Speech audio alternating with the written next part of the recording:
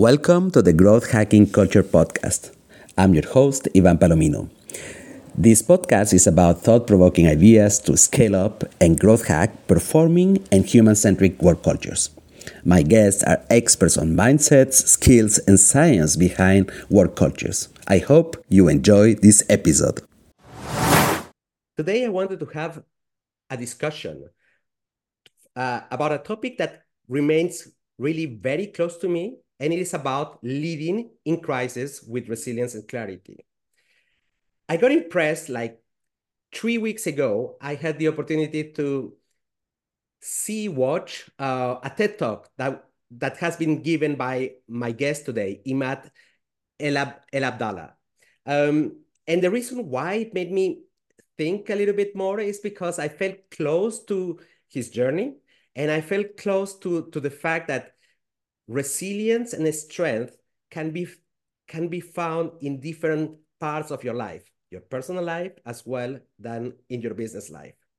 Let me tell you more about Imad. Imad is an expert on change leadership. He has been working in two areas that are a little bit more into the combination of science and blending storytelling. And he's an expert on delivering transformative global sessions on self-leadership and resilience. He has been a founder. He has been working in technology. He has been recognized an EdTech founder, working on leadership skills building for kids, students. He has been honored with Sweden Royal Entrepreneurial Award. He is also the founder of Hero to Be, where he has empowered more than 17,000, that's a big number, of people from diverse backgrounds with tailored mental health tools, earning the UN Global Innovation Award 2020.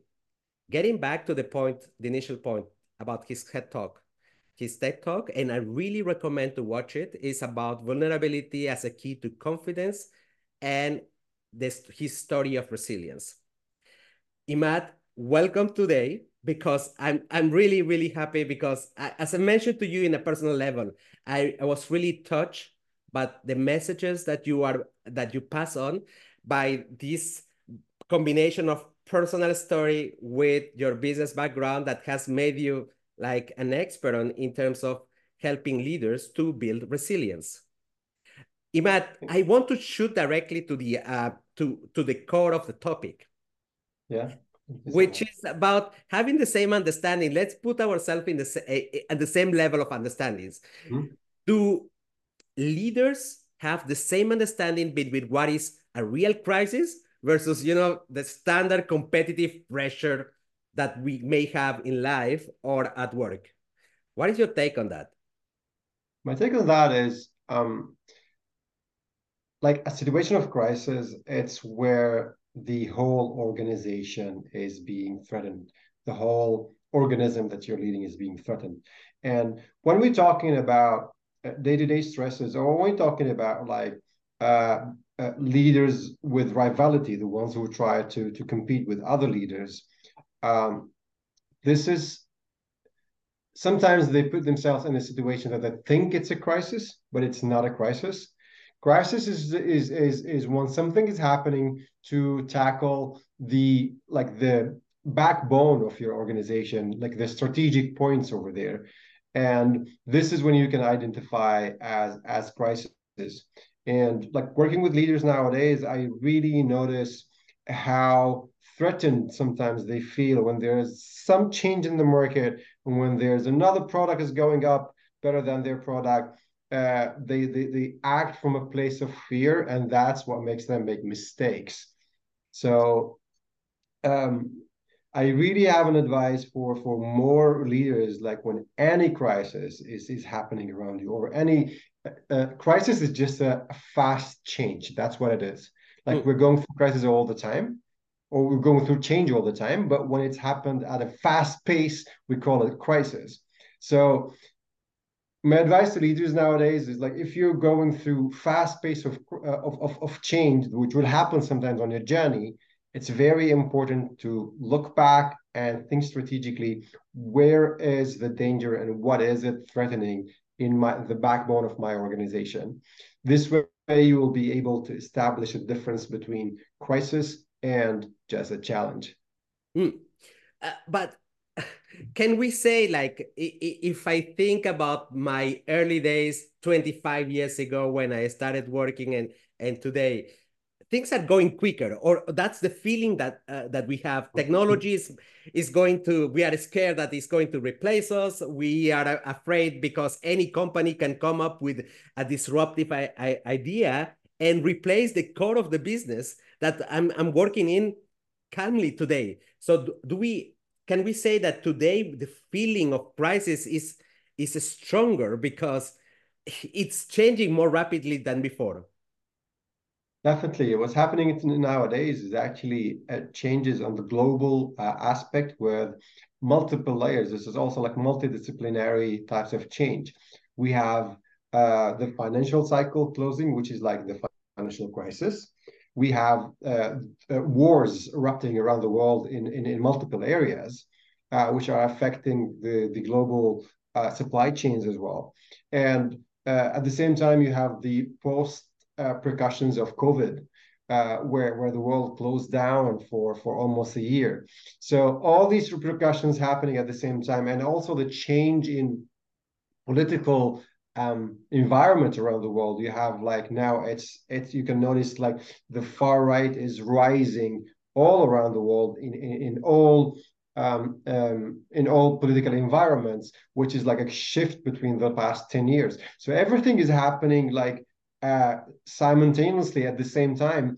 And also like the rising of technology, like AI, is absolutely disrupting every single part of our life, and dealing with all these challenges at the same time.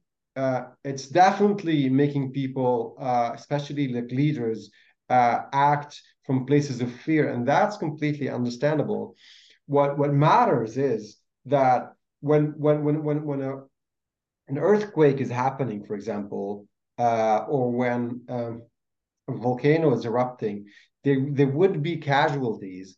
And um, it's okay for a leader to feel that like we might be one of these casualties, like not to act from a place of fear that like I want to be just the only survivor. Numbers say that there will be casualties. The issue is like how can we make the best out of the situation right now, and how can we ride the waves that are coming, like how can we make it the best, how can we make this group survive. And especially uh, this is the difference between uh, leaders who focus only on winning and leaders who focus on community. And your role as a leader at times of crisis is not necessarily to save the product that you have. It's to take care of the community, because if you take care of the community will take care of you. I like that. You made me think because you have mentioned the psychological dimensions of what happens during a moment of crisis. And very often, um, because of the work we do, we go into autopilot. That means that our brain is going to be more sensitive to emotional stimuli. Um, and well, autopilot, it biologically was made in order to protect us because then we can derive patterns and quickly take a reaction. But Mm. autopilot also prevent us to identify, to be rational about our emotional choice, right?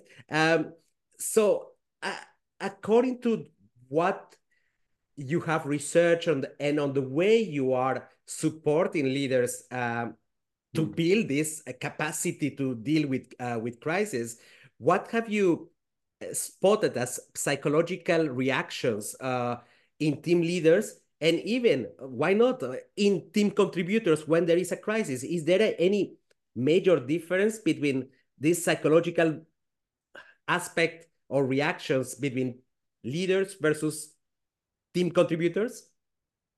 The psychological reaction is actually the same for all humans. It just depends on your mission, on your position in on the boat. Are you the leader of this boat, or are you someone who is paddling?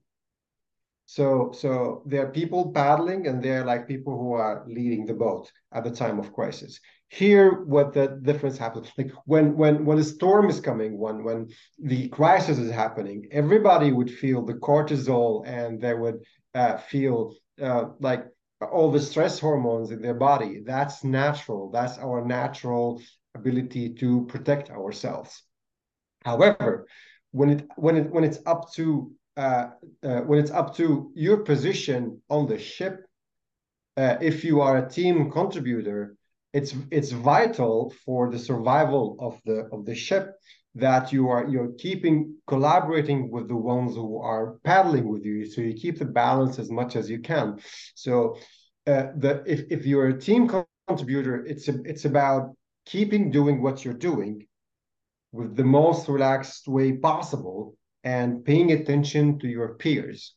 Mm. While at the same time, if you look at the team leaders, the ones who are leading the ship, the team leaders, the ones who are leading the ship, their position on the survival of the ship is to think strategically, is to think, how can I make this team and this ship overcome all of these circumstances? What are the fastest things that I can decisions that I can take at the moment that will keep the vitality of the ship, of these people, of this community?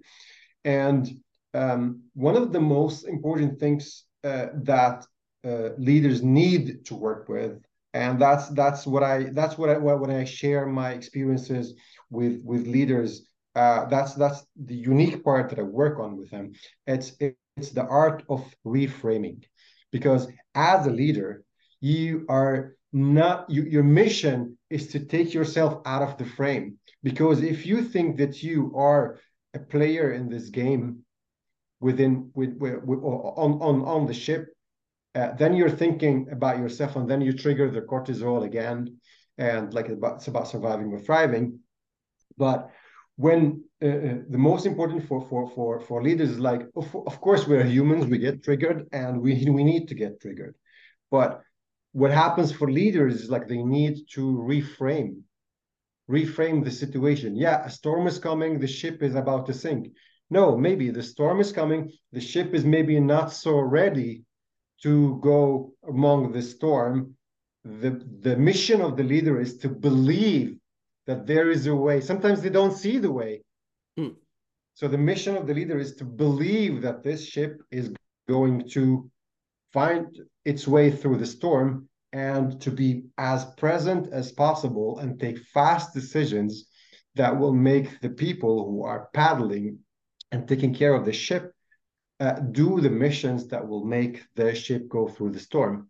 Is there a guarantee that the ship will go through the storm? No, Mm. there will never be a guarantee.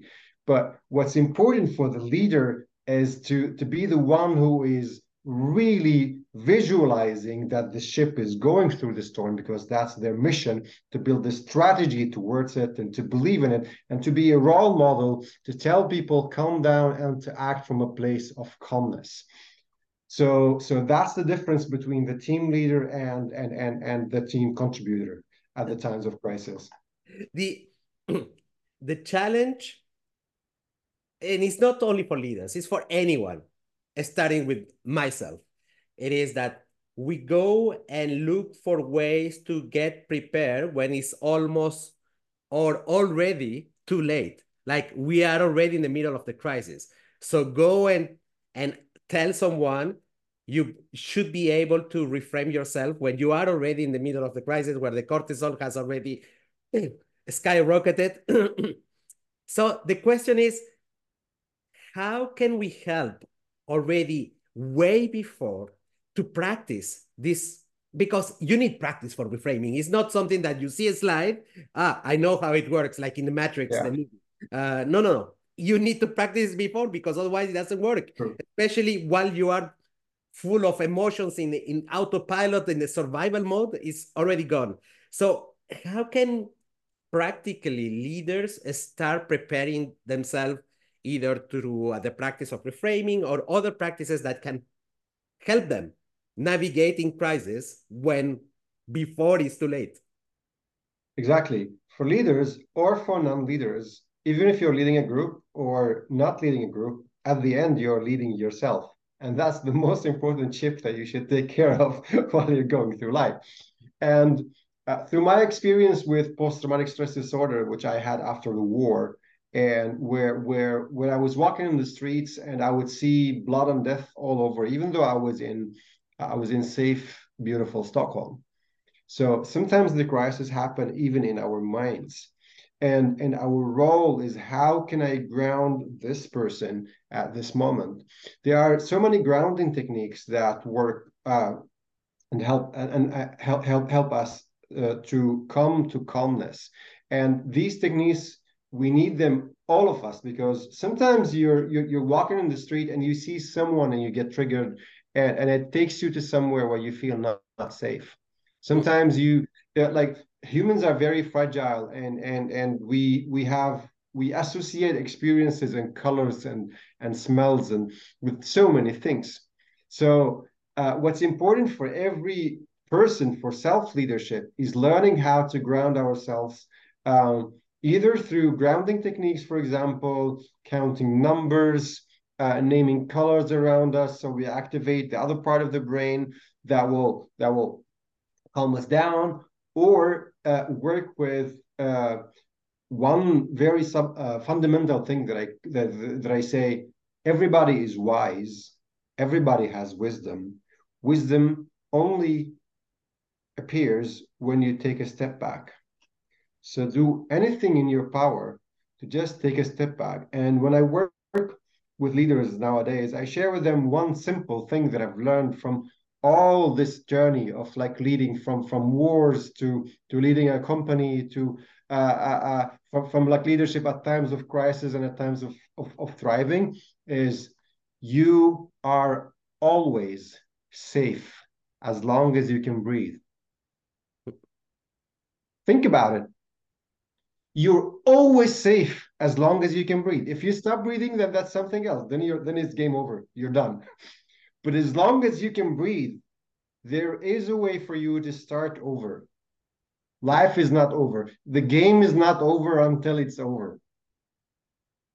So that's what I really appreciate, when people get it in and start to practice it, actually, as long, because the breath is your connection to life. And as long as you have you're practicing breathing, as long that you're breathing, you are safe. Imad, that something that happens very often, that when I have this type of conversation with people, there is this association that because we need to be able to control our emotions or our perception of the world, or the how we are going to react to our perception of the world, that everybody's thinking, no, but I'm not ready to do yoga. Nobody's telling you to go and do yoga. There is many ways to wake up the thinking part of your brain instead of being in the autopilot. And you have mentioned very common practices of, from breathing, from counting colors, anything that can make you wake up the part of your brain that is a little bit more rational and is going to tame the emotional beast in your brain, who is the one giving you either no choice or very little choice about how to react versus a situation. So for my friends out there, leaders, that is not only about yoga. Yoga is a way, and by the way, it has never worked for me, but breathing exercises have worked for me, right? Imad, I want to get back to your personal story, and I want to open this parenthesis because I think it is quite important in order to understand the type of support that you give to leaders to build their resilience, or to help them become better in times of crisis. So from one side, we have the story of an engineer. You like numbers. You are like me. Good, Imad. I love it. uh, you like numbers. You went out of a war zone. you have built businesses from scratch. And for the people out there, building business is not an easy thing. You don't become rich and things come, just money comes to your way. It is terrible. It is Yeah. really terrible and tough. Um, what have all these experiences taught you beyond what you learn from books or from education? What have you learned out of this total experience that help you transmit in a better way your wisdom? It's a very good question. Um, what I really, really fundamentally believe in, um, that every human being, no matter where you are on the financial ladder, you can have on millions, you can have nothing on you. You can have the highest education, and you can have no education at all. Hmm. These measures, they never, and I repeat, they would never, ever measure your ability to create value. Where I really believe at the very fundamental level, and that was the key to my success. Even when I arrived to Sweden, I had no jacket on me. I was standing cold in the central station until I arrived to the asylum seeking center, where I found a pile of clothes that I donated from people, that I picked a jacket and put it on me. Or to nowadays, when I really afford some really high class jackets to have on me. It doesn't matter. And through this journey, it didn't go like this. I went like bloating and boom, bloating and boom, bloating and boom. So and then this is going to continue through life. And if I would sit and compare myself to the ones, for example, in Stockholm, to the entrepreneurs who went to the highest business universities, and I would sit and say, how can I compete with them? How can I create something? I have no space there. If I would tell myself that story, I would have never built something. But the fundamental thing that I believed in at that time, that you have value, the experiences, the journey of your life, through the journey of your life, you have aggregated, you have learned some things, and you can empathize with people of this journey. As long as you can empathize with people, understand their life, and you have a value to give them, you can create value today. Hmm. You can create a business, you can create a nonprofit, you can create an initiative. The art of life is the art of being at service. And when you are at service to any type of humans, and you can create value for them, the wheel would turn and money would come. So for anybody out there, it doesn't matter where you are. I started my nonprofit when I was burnt out. I was half paralyzed when I started it. It was in 2019. It wasn't so long ago. Within 1 year, we reached the UN Global Innovation Award. And how could we reach that? Is that I understood my vulnerability at that time, but I understood the value that I could bring to a nonprofit, which is the tech experience that few nonprofits in the world have nowadays. Hmm. Like, how can we scale something for people for free? And that got us the 17,000 people that we could help, because we were acting with I was acting with an experience of my startup that when COVID got hit by COVID and it failed. It was super successful until COVID hit, like the schools closed down, and boom, we're out of customers. And I was burnt out, and I was really not in a good place in life. But at the same time, even at that time, I believed I could create value, and that worked. So from a humble experience of starting over and over and over again through times of crisis or through times of prosperity, you as a human being, no matter who you are, you always can create value, and give to the world. And by giving, life will give you back. Hmm. I just want to add, like, because the sense of value and the sense of purpose are very close together. It's almost like one depends on the other. But I'm still questioning who generates what generates is either value first or is it purpose first. But anyways, that's not that important. What is important is that most of us have the challenge to identify our value, and we always correlate it with how do you say, society benchmark, that our value is how many cars I have, how many Bentleys, how much money I have, or how many beautiful Instagram pictures I have posted. Um, but well, that's not value, because as you say, the value is what you give, and it's not about karma. It's not. We are not talking about something mystic. Value is really something tangible. It is a feeling of this transaction of service that you are giving. This satisfaction that what I have got, I'm transmitting to someone, and it gives you satisfaction. It gives you like a sense of self-worthness. That I hope that this word exists in English. But anyways, hope that everybody speaks really bad English.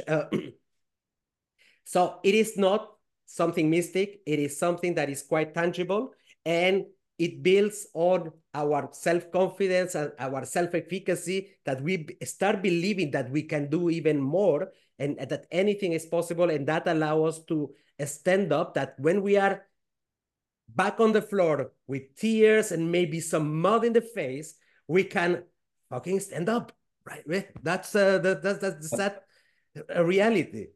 Exactly. That's what we're designed for. Like we're here to thrive. That's what life is it has designed us for. Like we have all the strength and all the components to thrive. And like we our time on this earth or through this cycle or whatever you believe in is limited. Like from A to B, we have a certain age.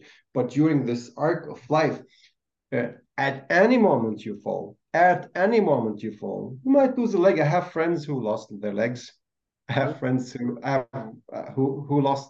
Like maybe I was lucky. I lost everything but my health. Uh, I was lucky. I survived. Others did not. But the the point here is life has designed us for thriving, and if you intend to create value, like let's put a scenario. A war happened right now, like a third world war. That's a possible that's a possible scenario, right? And we, like you and I, happen to survive, pass through it. We are now stranded on some um, on some let's shore North Africa, for example. Don't you think that with the experiences we had in life, we can create so many things for people starting from scratch? That's right. And that's it. Like if you have this fundamental belief that at any moment in life you can create value, that's it. You don't need anything anymore. Um, in today's world, the concept of vulnerability has been talked like maybe 5 years ago. Nobody was talking about being vulnerable, because we believe that back then the leadership model was working like awesome carrot and stick. You do good, I give you more. You do bad, you're going to be punished. A little bit like in Borat a movie. You will be gone.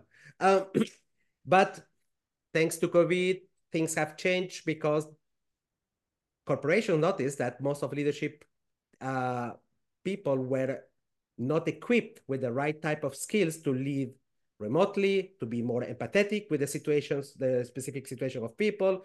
So they had to reconsider, most of the companies, not all, unfortunately. My question is there a contradiction when leaders are asked to be vulnerable and at the same time have the capacity to be strong, especially in times of crisis. Is there a contradiction? There's definitely no contradiction between strong and vulnerable, because what makes us vulnerable is what makes us human. There's no the human life is the human experience is not designed on perfection, and anybody who pretends to have perfection, uh, they're lying. No Mhm. one is designed to do that. What happened in the past, before there was this model of the stallion leader, the horse that is unbeatable, and that's like um, that's a repercussion of the industrial revolution. But Mhm. what happened through COVID is that it reminded us, all of us, that we are all vulnerable, not as a company, not as a country, but as species.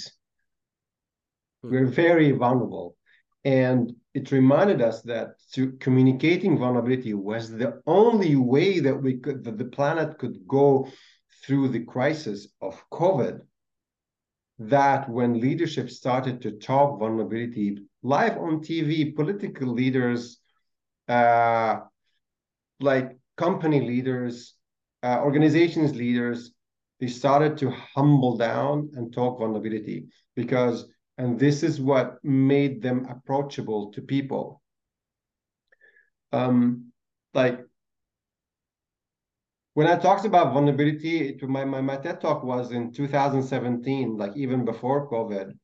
And coming from an Oriental background where you're not supposed to show weakness, but what I've learned is, okay, I'll bring you this example that everybody can relate to.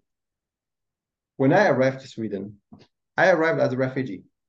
I was an engineer who speaks languages, and but I was a refugee. So what I tried to do, and look at the difference, what I tried to do at the beginning, before I dealt with my PTSD, I hid everything that happened with me, everything that happened in the war, everything that happened on the way. I ignored it. I said, I don't belong to that. I'm just uh, an expat who is living the happy life. And I went with that, and I excelled. Like I'm going to build myself the life of the happy engineer here in this country. And I pressed down so much, and it worked. I got there, but I got there. What happened is that I was almost acting on theater every day, because I was trying to hide all these facts and just show that, look, I'm an engineer, I'm smart, I make money. But going through post-traumatic stress disorder, which forced me to go down deep to the origin of things, down deep to the origin of trauma. And the only way that I could get out of trauma is by empathizing with the characters. I still started empathizing with everything that happened with me, until I could forgive the sniper who shot my closest friend, because that was for the only way for me to get out of trauma and forgive. But after that, what comes is something is called post-traumatic growth. So after that, the difference, when I started my first company, Kidnovation, which is like to help kids with their emotional intelligence, and I wanted to take this experience to school.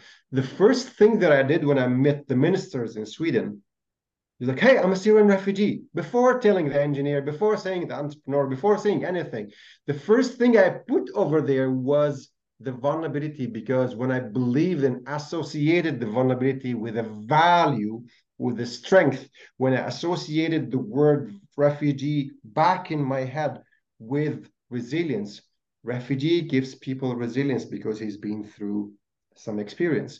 And when I started practicing being vulnerable, that gave me a lot of strength that was seen by so many people and by leadership, and it pushed me up. Hmm. So so that's why I started talking about it. Like, if you are a leader, of course you have strength, because like you wouldn't get into a position of leadership anywhere if you don't have strength. But if you want to be a true leader, you need to show vulnerability. And the reason why nowadays, post-COVID life, you have Generation Z who have been exposed to COVID and exposed to um, the change in lifestyle. And if you look at the biggest trends nowadays, building a brand, which is being a leader. Like, if you have a bigger brand, it means you're a bigger leader. Building a brand nowadays, the studies show that building a brand does not depend on the best product anymore or the best process anymore. Building a brand, it's about building community. And if you want to build community, you need to be relatable.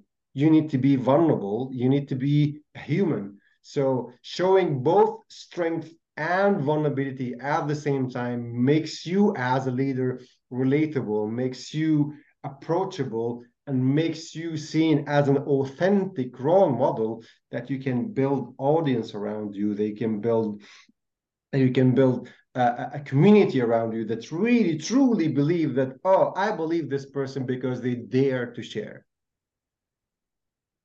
I first of all, I have to say, part one, I relate completely to your personal story.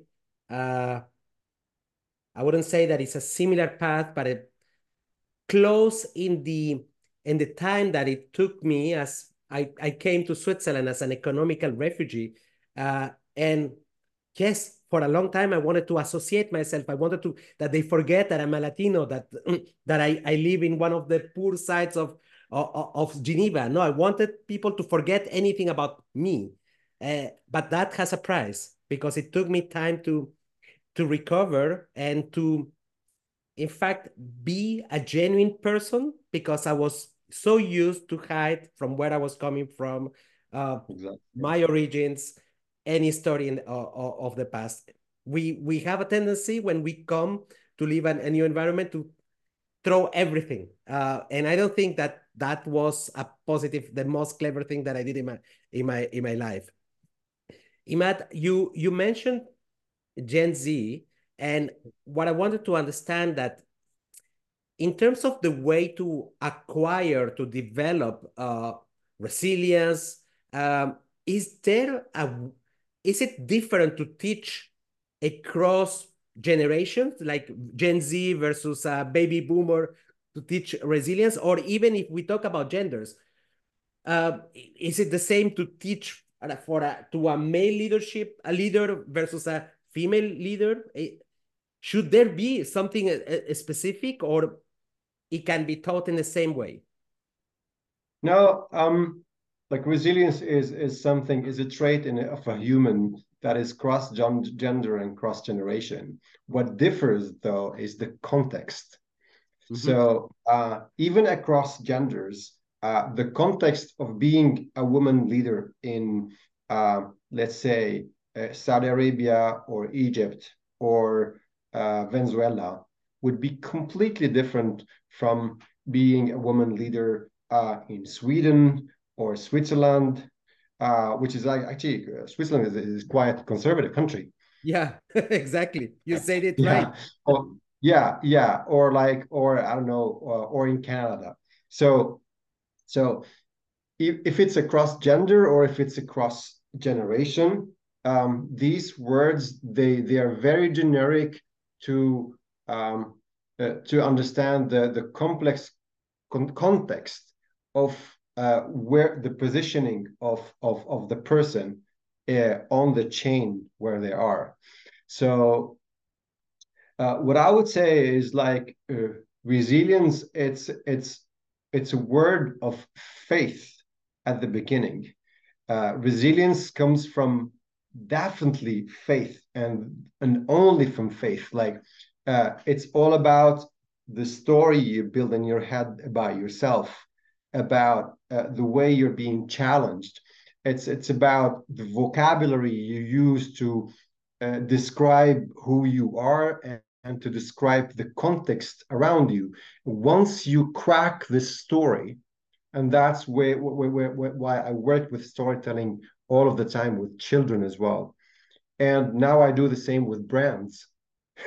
It's the same old thing. It's once you crack the vocabulary and you crack the story and your position over there, you are unstoppable. Mm, There's no way to stop a human being from creating more value and growth. It's always coming back to faith. Do I really, really believe in the victim's story? Because it's possible and it's very convenient. It's very, very convenient to be a victim. It's because you don't need to do anything about it. Like there's no energy you need to spend. It's just like sit there and just like enjoy the pain. Like it's a masochistic kind of practice. But and then you have the story of the hero who wants to change things. And why I'm mentioning the story of the hero, because the story of the hero is fed by anger. Heroes are angry. Heroes are, they want to challenge the status quo. They want to change things because they've been challenged. They're angry. And that's fine for the beginning, when you're for the beginning of resilience.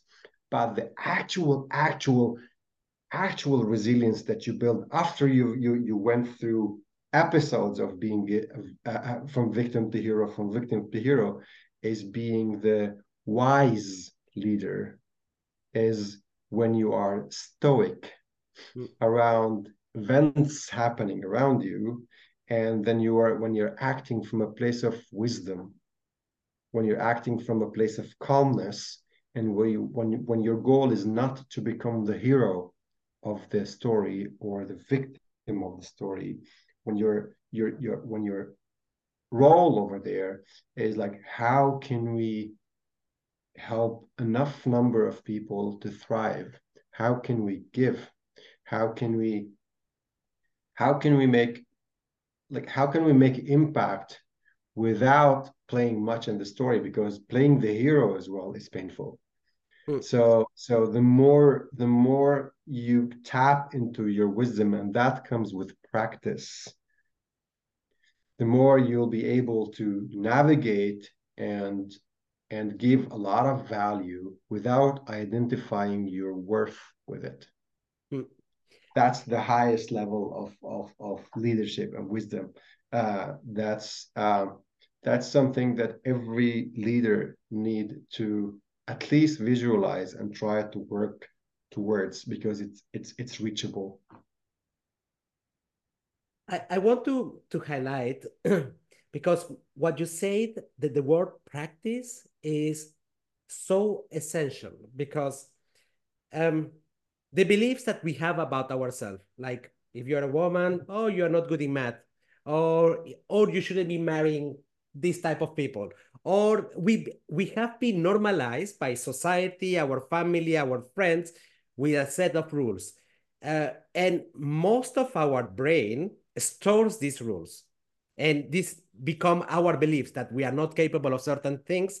Um, but when you understand that these rules have been made by repetition, constant repetition, you know that Marketing. you can do the reverse. Yeah, you can do, in fact, write your own story. Like this is either repetition or storytelling, and the emotional anchors that you can do while creating a new story about who you want to be, who you aim to be, and constant practice and repetition is what is going to create a new writing in your brain. Neural pathways that are going by repetition are created. So the story that Imad is mentioning is not like the beautiful story of that of something mystical. It's anchored in psychology on how the brain, in fact, perceives the world. It is a simple thing. So 90% of our brain is just set of emotions and rules that have been created by somebody else, the outside world. But we have the capacity, if we understand, that we can also write our own story by consistency, by repetition, by continuous practice. And that's what makes real change in our lives, right? Definitely, definitely. When people talk about change, um, they are a bit fooled by what is being said sometimes so much on the media nowadays or on social media. Is like especially by so many gurus who have good intentions, but they mislead people. It's like you need to think positive, you need to think about it, and it will happen. Yes, but Mm-hmm. how life works, exactly as you said, life works with repetition. Is creating a pattern in the matrix. It's creating a pattern. And creating a pattern is like when you, even when you want to create a new reality for yourself, is when you create the new story, and the story that is connected with emotion. Not just like, I want Ferrari, Ferrari, Ferrari. Do you really need know what a Ferrari mean? Mm. But when you think of yourself as a human creating value that can buy you a Ferrari or whatever, or anything, or uh, repeating the words and the vocabulary that confirms that you are capable of generating value that is appreciated by the environment around you, and repeating that more and over and over and over and over, that will change your reality. If any person nowadays like thinking, oh, I want the big house, visualize the big house, it's all bullshit. Yeah. All bullshit, because a big house is a thing. It's neutral. It has no emotion. What creates pattern in our life is when you think of how can you generate enough value that life would exchange you that with enough, what is measured by money or contacts, or nowadays that you would own the house, or you would, maybe when you reach there you will see the house is nothing, that you wouldn't even like look at the house as a thing of value. So to simplify it again, think of yourself generating a value, something for someone. Is not just like, oh, I can create mountains. No, you cannot create mountains. No, but if you want to learn how to generate a value, think of the people you met back in your story, in your life, because these are the people you can empathize with. These are the people you understood. And think, how can I make something that makes their life easier? That can reduce their pain or maximize their gain. Because then, one, you have an audience, you have customers, potential customers. And second, you have a value that is very clear and measurable that you can create for them. And that's the art of business. You don't have to have so much money, you don't have to have so much contacts, you don't have to, you have your story, and your story is your power. And once you honor the story, once you honor what you've been going through, I got to where I am today by starting to think of refugee children that no one thought that like that would have a value, but being able to create value for them enabled me to go up further in the game. And then I was like, oh, if we could create value for them, we could create the same amount of value for kids at rich schools, because they have the same needs, it's just different contexts. Boom, we have something new. And they're like, oh, I could do that for those kids. What about if I could do it for companies? Because companies, they also need to build like an empowering story and a brand. And one by one, things were building up. And that's the game. How can you create value for people you already know? And that's it. Imad, it's so important this story with value because sometimes we don't realize that time spent, like let's say for an awesome salary in a corporation where you feel like an idiot because you feel like you're not contributing to anything, is what produces very often burnout.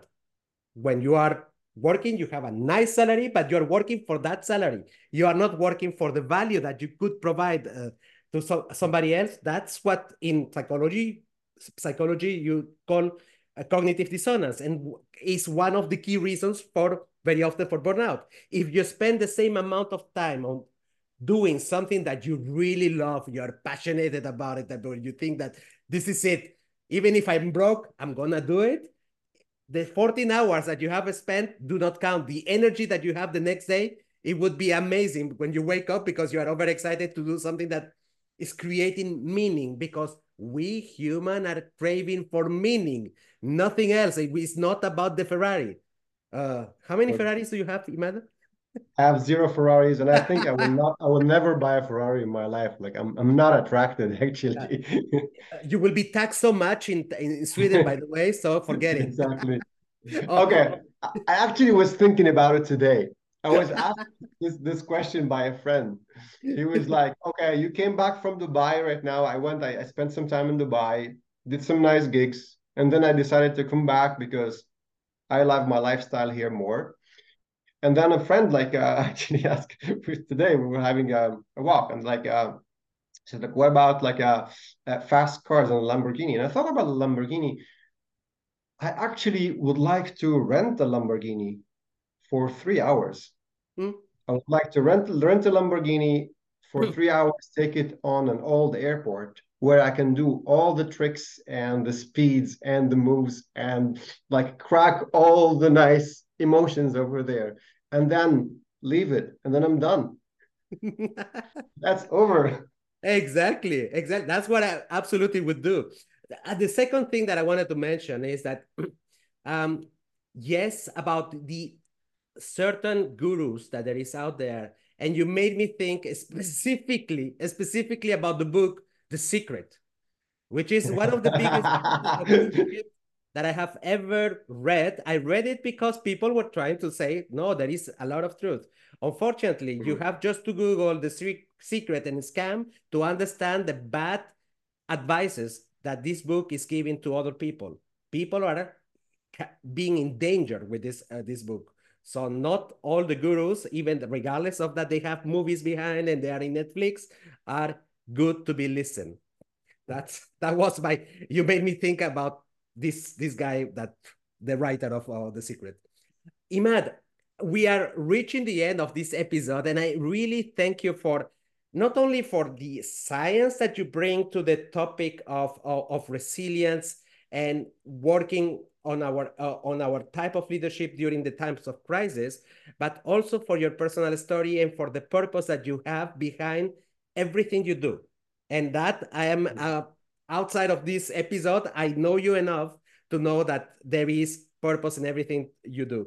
Now, tell me one thing. How can people reach you out? Which website, LinkedIn, or wherever? How can they reach you out in order to ask you questions more about, to share a little bit more of your wisdom, simply, Imad? Thank you so much. You can follow me on social media. It's Imad Elabdala, and or on LinkedIn, or you can reach out through my through my business email. I have a venture studio where I help companies to grow, and it's called Magic Bean, and it's about growing things from vulnerable to big. And it's Imad at magicbean.se for Sweden. And please reach out if you have any question or you need help with anything, and I'll be happy to be at service. Thank you, Imad. Thank you very much for your time. It was really nice that despite that it's a little bit late, you had a little bit of time for the audience of the Growth Hacking Culture podcast. Thank you, Imad. Have an excellent day. Thank you. Thank you. Enjoy your day.